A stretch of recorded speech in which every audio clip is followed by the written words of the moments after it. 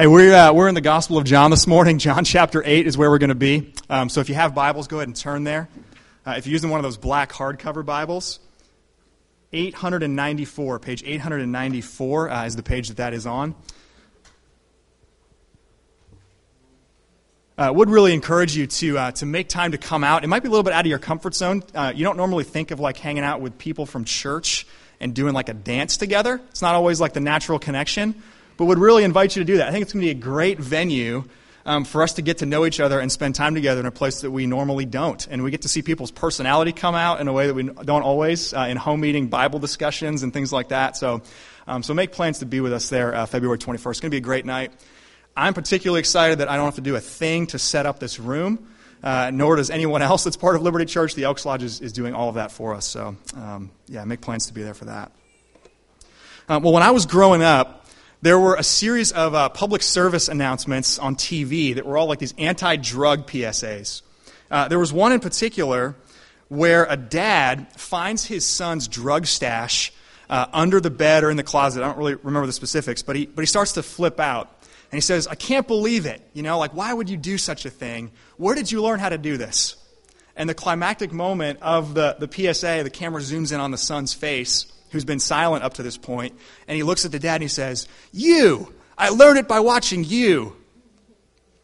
It wasn't quite as dramatic as like the egg smashing, like this is your brain on drugs. It wasn't quite as dramatic as that one, but it got the point across. And here's why that came to mind this week.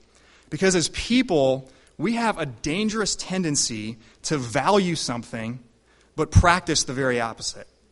We have a dangerous tendency to value something but do the exact opposite. To be hypocritical would be another way to say that. So in this PSA, the dad values his kid growing up without being exposed to drugs, growing up in a drug-free environment, but he himself has created his own home as a drug-using environment.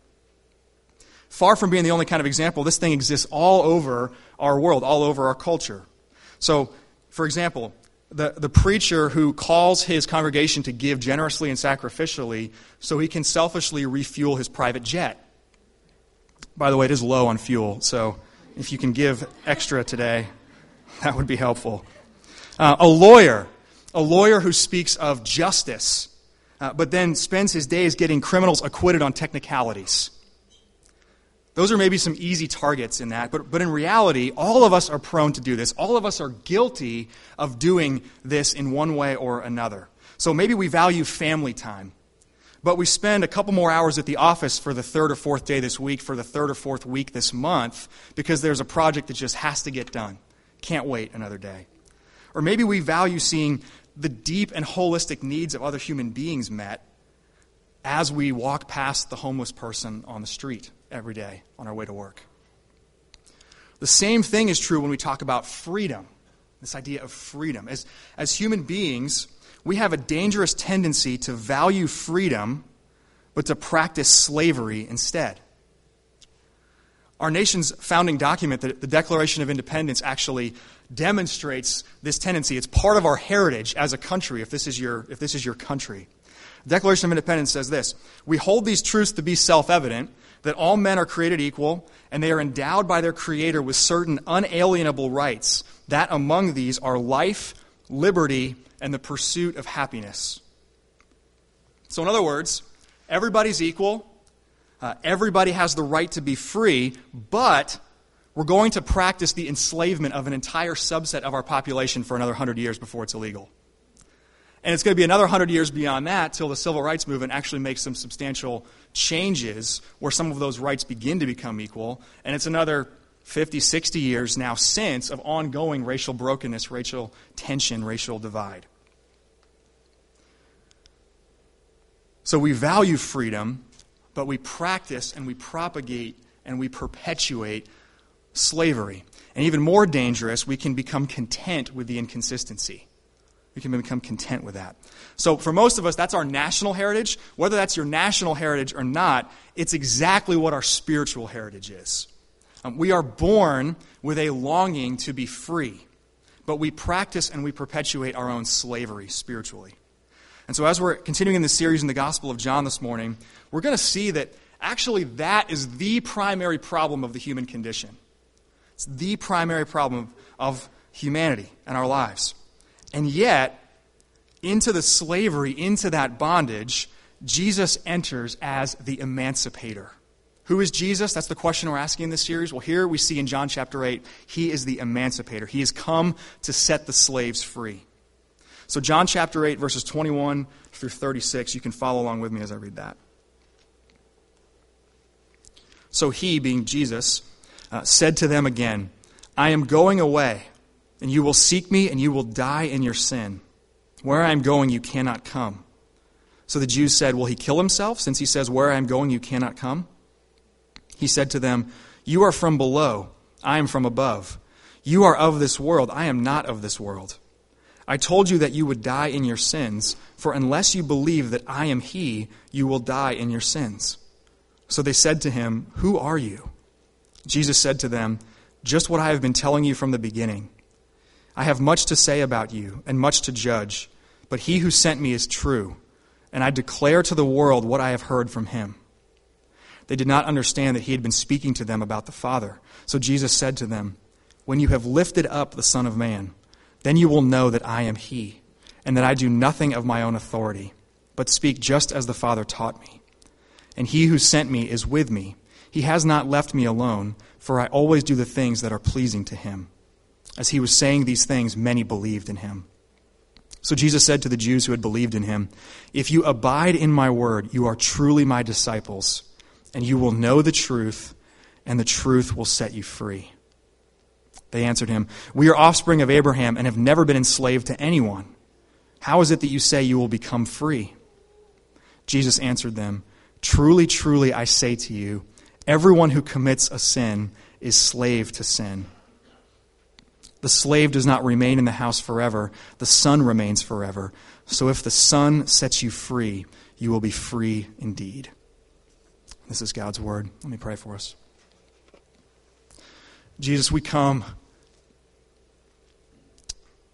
and some of us are very aware of how we're enslaved, and some of us aren't. Some of us are very aware of how we have been and had been in the past enslaved to sin, and some of us aren't.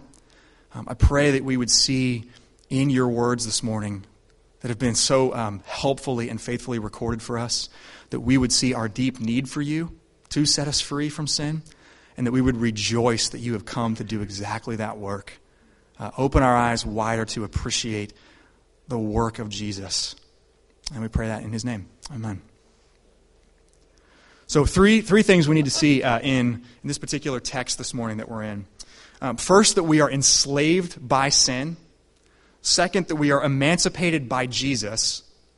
And then third, that we experience that freedom by abiding. So we're enslaved by sin, we're emancipated by Jesus, we experience that freedom by abiding. So first off, we are enslaved by sin.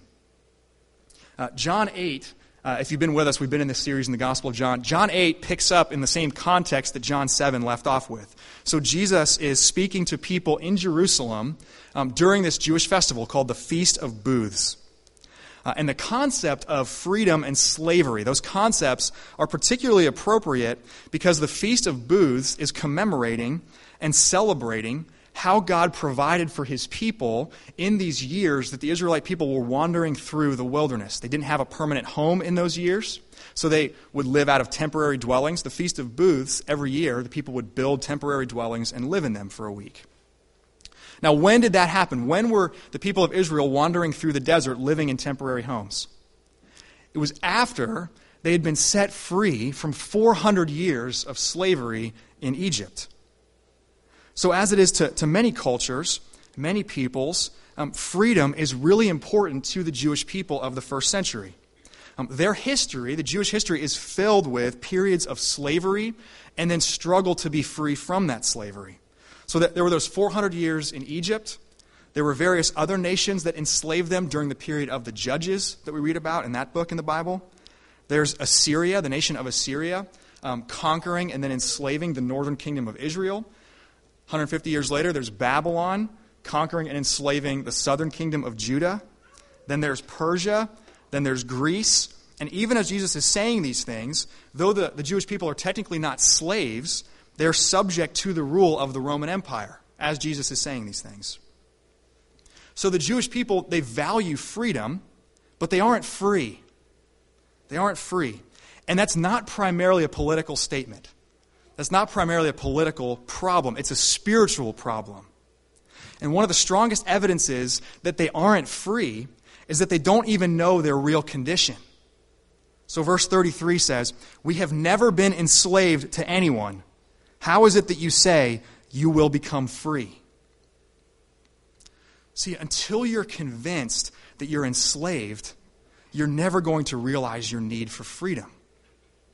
Until you're convinced that that's your condition, you're never going to see your need to be set free from it. So this is an essential starting point on the road to seeing Jesus as the emancipator.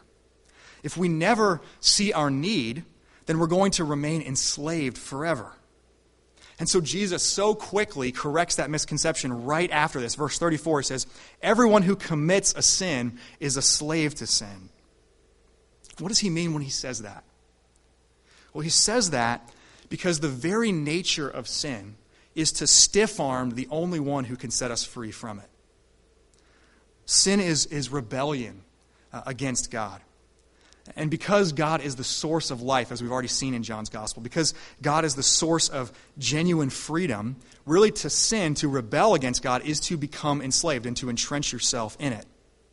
And as if that weren't devastating enough in and of itself, Jesus has already said earlier in this passage, we just read it a little while ago, that unless we can do something about that, we're going to die in our sin.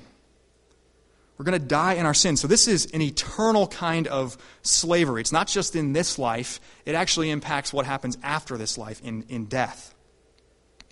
It's an eternal slavery apart from where Jesus himself is going, back to the Father, into a relationship with God the Father. And that's exactly what the Bible speaks about when it talks about hell. A separation from, a breaking of a relationship with God that lasts forever. So it's really crucial for all of us individually to become convinced of our own slavery so that we'll also then become convinced of our need for freedom. For some of us, that's really easy. And for others of us, that's really difficult. There are obvious forms of slavery, and there are also less obvious deceptive forms of slavery. So the obvious ones, they make it a lot easier to wake up to this. If you've ever struggled with addiction, if you currently struggle with addiction, be it substances, drugs or alcohol or sex or any of the other thousands of things you might become addicted to, or if you've made an extreme shipwreck of your life externally in some way, you've gotten into trouble with the law, you've become penniless, you've become homeless for some reason. It might not take a lot of persuasion for you to see that you're enslaved to something. It might be fairly obvious for you to wake up to that reality. But there are also deceptive forms of this slavery, like measuring your life or estimating your worth by your accomplishments, or by your successes, or by your approval from other people, or how well your family is doing, or how well your career is doing, or how well your bank account is doing. And in pursuing those things, it can seem on the outside that your life is going so well, it might not feel like slavery at all. So in those moments, you'll actually sound a lot like the Jewish people in verse 33 here. Like, we've never been enslaved to anyone. Why do I need to talk about freedom? That's not me. But in reality, yours would be a fraudulent freedom. It would just be slavery wearing a prettier mask. Under the surface, what you do when you pursue things like success and performance and approval, and you base your life, you measure your life on those things, you create an approach to life that is completely based on your own effort and your own ability. And if we're honest with ourselves, nobody lets us down like we let us down. Nobody lets you down like you do.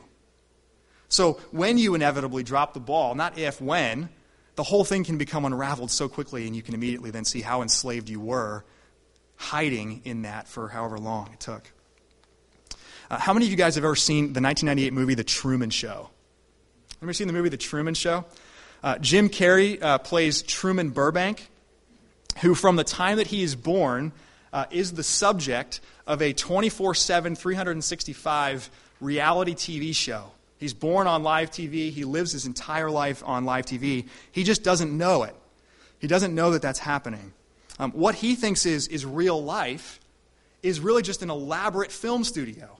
And the people that he knows, all the relationships that he has, including his wife and his best friend, they're just actors. They're paid actors. So many people live their lives like Truman. So many people live their lives like Truman. They go about their daily lives, their daily routines, thinking that they're free, thinking that there's nothing odd about their condition, failing to recognize the gigantic, elaborate cage that's been constructed around them. Left to ourselves, we're not free. We're not free. Everyone who sins, Jesus says, everyone who sins, be it by outright rejection of God or be it by a cleverly disguised plan where we earn something from God, where we put God in our debt, everyone who sins is a slave to sin.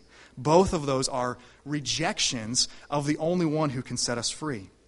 And therefore we become enslaved to our own inability to save ourselves, to rescue ourselves from that condition. So the sooner that we wake up to realize our actual condition, that we're enslaved to sin, the sooner it is that we'll realize our desperate need to be set free from it. And thankfully, that's not where the story ends. That's exactly what Jesus came to do. It's exactly what Jesus came to do. Though we are enslaved to sin, secondly, we are emancipated by Jesus. Verse 36, famous verse in the Bible, if the Son sets you free, you will be free indeed. You will be free indeed. Jesus, who is the Son of God, he enters into human history as the Son of Man. We sang about that in that song a little while. He's the Son of God and the Son of Man, that he might set us free from this slavery in which we find ourselves. Okay, how does he do that? How does he set us free?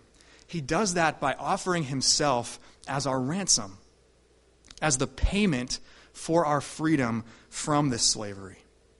There's all kinds of pictures in the Bible that illustrate what salvation looks like. Helpful metaphors, helpful images. There's images from the courtroom. There's images from the family. This is an image from commerce, from the commercial venues and explorations of people. It's called redemption. It's the fancy word that we use for it. Redemption is a picture of our salvation that borrows from commerce. And redemption means that something is bought back or bought out of its current state. And, at this point in history, you could redeem land, you could redeem animals, you could even redeem people through the payment of some price. Well, with an eternal slavery, something that Jesus says here is going to lead to death separated from God, the ransom payment, the ransom price is going to be incredibly costly. Incredibly costly. It's something so costly that human beings can't pay it themselves. And so, like Jesus says about himself in Mark chapter 10, he comes not to be served, but he comes to serve. He comes to serve and specifically to give his life as a ransom for many. So Jesus comes, why he comes, his mission as he enters into human history is to become the ransom, to become the payment for sin. And he becomes exactly that, specifically through his death on the cross. As he says here in verse 28, he will be lifted up. The Son of Man will be lifted up. He will be nailed to beams of wood. He will be hoisted and then dropped into place so that passerby can spit upon him and mock him and scorn him. And think about the paradox of that picture. The inherently and eternally free Son of God, subjected to death to purchase the freedom for enslaved men and women like you and me. He takes our condition upon himself so that we might actually experience his condition of freedom. Here's what I love about this. Jesus didn't just come into human history to speak about this and talk about freedom as an important concept.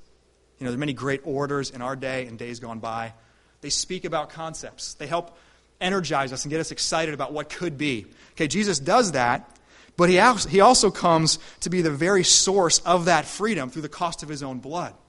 So he is literally the emancipator. He is the one who sets us free, not just speaking about it, not just orchestrating it, but by becoming the payment for sin himself. And this is such a significant picture of salvation that we named our church after it. In case you've ever wondered why we just can't seem to spell liberty like a normal human being would, this is why. In English, liberty, spelled with a Y, the normal way, is a noun. It's the concept. It's the notion of freedom. We spell it the weird way with an I at the end. That's a Latin word. And it actually is not the concept. It's actually speaking about people who have been set free from slavery. So liberty with an I at the end, it means freed people, emancipated people. People who were enslaved by sin, unable to gain the freedom that we so deeply needed and longed for. And yet Jesus, lifted up in our place, pays our ransom so that we might truly be free. So let's apply this in a really important way to something that we've just done together this morning. We just welcomed 7 men and women into covenant with us. And even in that couple minute snapshot of their story, I'm sure you already could perceive this. There are differences in people's stories. Drastic differences in people's stories. Some people have much more dramatic stories. Tragic and horrible circumstances that their life entailed. Major consequences of sin, either someone else's sin on them or their own sin. Heartbreak. And then Jesus enters into the mess and he brings radical change to the point that you might not even recognize them if you knew them 20 years ago, 5 years ago. Radical change. Now, some stories are a lot less dramatic. People who grew up in intact families, intact Christian families, they learned the gospel at a young age. They've grown, of course, a ton in what that looks like in their life, but they've been following Jesus without any major detours or course corrections in their life. They might not look that different on the outside from what their life looked like 5 years ago, 20 years ago. It's a really sad thing that can start to happen when we hear the differences in these stories. Maybe you've even experienced that a little bit today in hearing the 7 snapshots that we heard. We can start to really appreciate the more dramatic stories and then cheapen the less dramatic ones. I know my own tendency to do exactly that. If there were ever to be a book written about Deb Miller's life, I'm buying it. Sign me up. I want to read that. I don't want to read a book about my own life. I have no desire to do that. And not just because it's my own life. That'd be weird, I guess. But didn't really think that one through. But because I don't have near as dramatic of a story. I grew up in a great family, a Christian family. I don't look a ton different externally. I mean, I've grown a lot, hopefully. But from what I looked like at age 15. Maybe you've thought that about yourself. Maybe you've thought, if you're a Christian that has a less dramatic story, maybe you've thought your story's boring. Maybe you've thought it's not really worth a whole lot because it's not that dramatic or radical of a change. Maybe you're even tempted to embellish what's happened in your life to make it sound more interesting, which I think now we refer to as the Brian Williams. Too soon? Too soon? No apologies for that one. Hey, here's the thing. Here's the thing in that. Because Jesus is the emancipator, it means that without embellishing at all, you do have a dramatic story. You do have a dramatic story. The very same freedom has to be purchased for you, whether you grew up in a Christian family or not. And particularly students and young people, make sure you stay with me on this one. Your Christian parents can never set you free from slavery to sin. Your Christian parents can never, just by being in their family, gain this for you. Only Jesus could ever do that. So let's never shortchange the deep and miraculous and transformative power of God that it requires to make a dead heart alive, to make an enslaved heart free. We're enslaved to sin, but Jesus purchases our freedom by his death, and he makes us free, free indeed, as it says in verse 36. That brings us to our last point. We experience this freedom by abiding.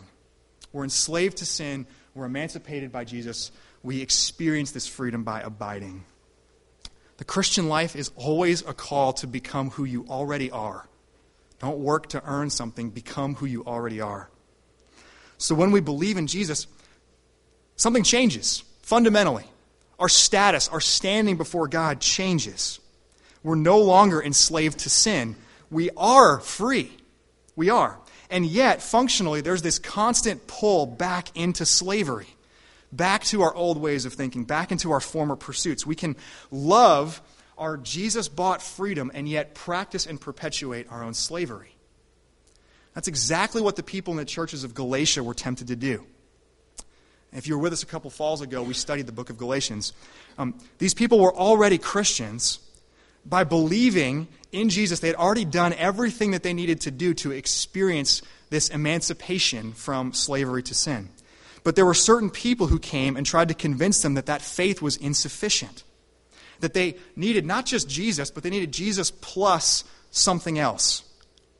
The Apostle Paul, in that book, uses really strong language and imagery to rebuke that thought completely.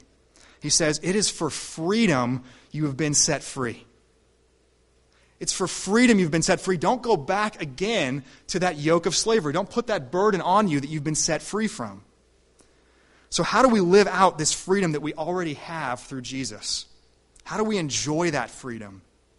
Jesus actually tells those who believe how to enjoy it right here in this text. Verse 31, "So Jesus said to the Jews who had believed in him, 'If you abide in my word, you are truly my disciples, and you will know the truth, and the truth will set you free.'" How? Jesus says, abide. Abide. Abide means to remain in, to continue in, to live in, to rest in. So we are meant to remain connected to Jesus in an ongoing, second-by-second kind of way. We're not emancipated by Jesus to then be emancipated from Jesus. We're emancipated by Jesus to abide in him. And see, these people that Jesus is talking about there in verse 31, he's talking to, they've already believed. It's the Jews who have already believed. So fundamentally, they're already free. But just like those of us who believe today, we are set free to stay free, not to return again to slavery. The problem is that our own hearts and minds become our own worst enemy in this all the time. John Calvin, famous reformer, talked about the human heart being a factory of idols. We're constantly producing new things that aren't God that we worship and devote our lives to. Okay, really similar to that thought, our hearts are constantly turning out shackles, new prison cells that would enslave us, that would keep us from experiencing this freedom that is ours. So we value freedom, but we practice and perpetuate our own slavery. Instead of that, Jesus says, abide. Abide. Remain and live in my word. Doing that actually demonstrates that we truly belong to him as his disciples. And also, it means that we are given everything that we need to stay free and to enjoy that freedom. He says, you will know the truth, and the truth will set you free. This is a famous verse, famous passage in the Bible, but sometimes we use it for the wrong purposes. See, much more than a statement about apologetics or a statement about knowing absolute truth, this is Jesus arming the men and women he has set free to combat the lies that will come and attempt to re-enslave them. He's saying, know the truth, because that's how you will combat the lies. Because come they will. Come they will. Satan would love nothing more for you to waste your time and your energy and your life believing lies that keep you enslaved when Jesus the Emancipator has come to set us free. So practically, what does it look like to abide in Jesus' word? To know the truth, to be set free? Literally hundreds of examples we could use here. I'm going to close this morning just with two. A couple examples of what it might look like to abide in Jesus' word, to know the truth, to be set free. Okay, when you're tempted to measure your life and your worth by your performance, which I think is a struggle that many of us in the room experience because most of us come from middle and upper middle class backgrounds. You know, we would be those who are probably more susceptible to the deceptive forms of slavery than those who are in abject poverty or immense drug addictions, things like that. When we are tempted to measure our lives and our worth by performance, abiding in Jesus' word means that we know the truth that our lives are never based upon our performance. They're always based instead on the perfect performance of Jesus. It means we know that truth. And knowing that truth sets us free from the slavery to our own inability, to our own failures when they come. Another example, when you're filled with the shame of falling back into a sin that will not go away. And I don't know what that is for you, be it pride or pornography or anything else, that you just cannot seem to kick this particular kind of sin. Abiding in Jesus' word means you know the truth that the ransom paid in full by Jesus means sin has no dominion over you anymore. It means sin has no dominion over you anymore. It has power, and you know that well, but that power has actually been destroyed already by the finished work of Jesus. So here's the beauty. Sin is not inevitable. It's not inevitable, and your fight against it is not futile. Knowing that truth sets you free from the slavery of giving your sin more credit than you give to Jesus. So here's the question. Are you free? Men and women, are you free? Are you experiencing, are you enjoying this freedom that has been purchased by you, for you, by the blood of Jesus? If something resonated with you when you heard those examples, whether it was in the lie that you yourself might believe or whether it was in the truth that you need to hear to combat that lie, let me invite you, and actually even stronger than that, let me just plead with you. Don't remain in that place. Don't remain in that place enslaved to sin when freedom has been bought for you by Jesus. Invite somebody else to help you expose the lies and see the truth. Come talk to me during communion this morning. Come pray with me in the back. Talk to your home meeting leader. Talk to the friend that brought you this morning. But don't value and long for freedom, but practice and perpetuate your own slavery any longer. So church, may we never lose the awe and the gratitude that should characterize a freed people, because that is exactly who we are. We are a freed people.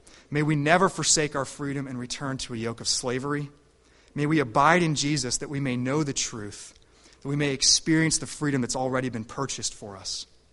And more than anything, may our freedom always exalt the one who has made us free. Jesus Christ is the emancipator, and we who were once enslaved to sin have been set free indeed. Amen. Let me pray for us. Jesus, we so desperately need the freedom that you have secured for us. And yet, we are pulled back into our own slavery. And we believe lies rather than your truth. Would you help us to know the truth that we might be set free? May we see that because you have set us free, we are free indeed. There is nothing that has more weight than that. There is nothing that trumps that. The freedom you have bought for us is secure because you have done it, and that work is finished. And as we come to this table this morning, we see you as our ransom. The cost that you had to pay to set us free from this slavery was your life, was your blood and your body sacrificed for us.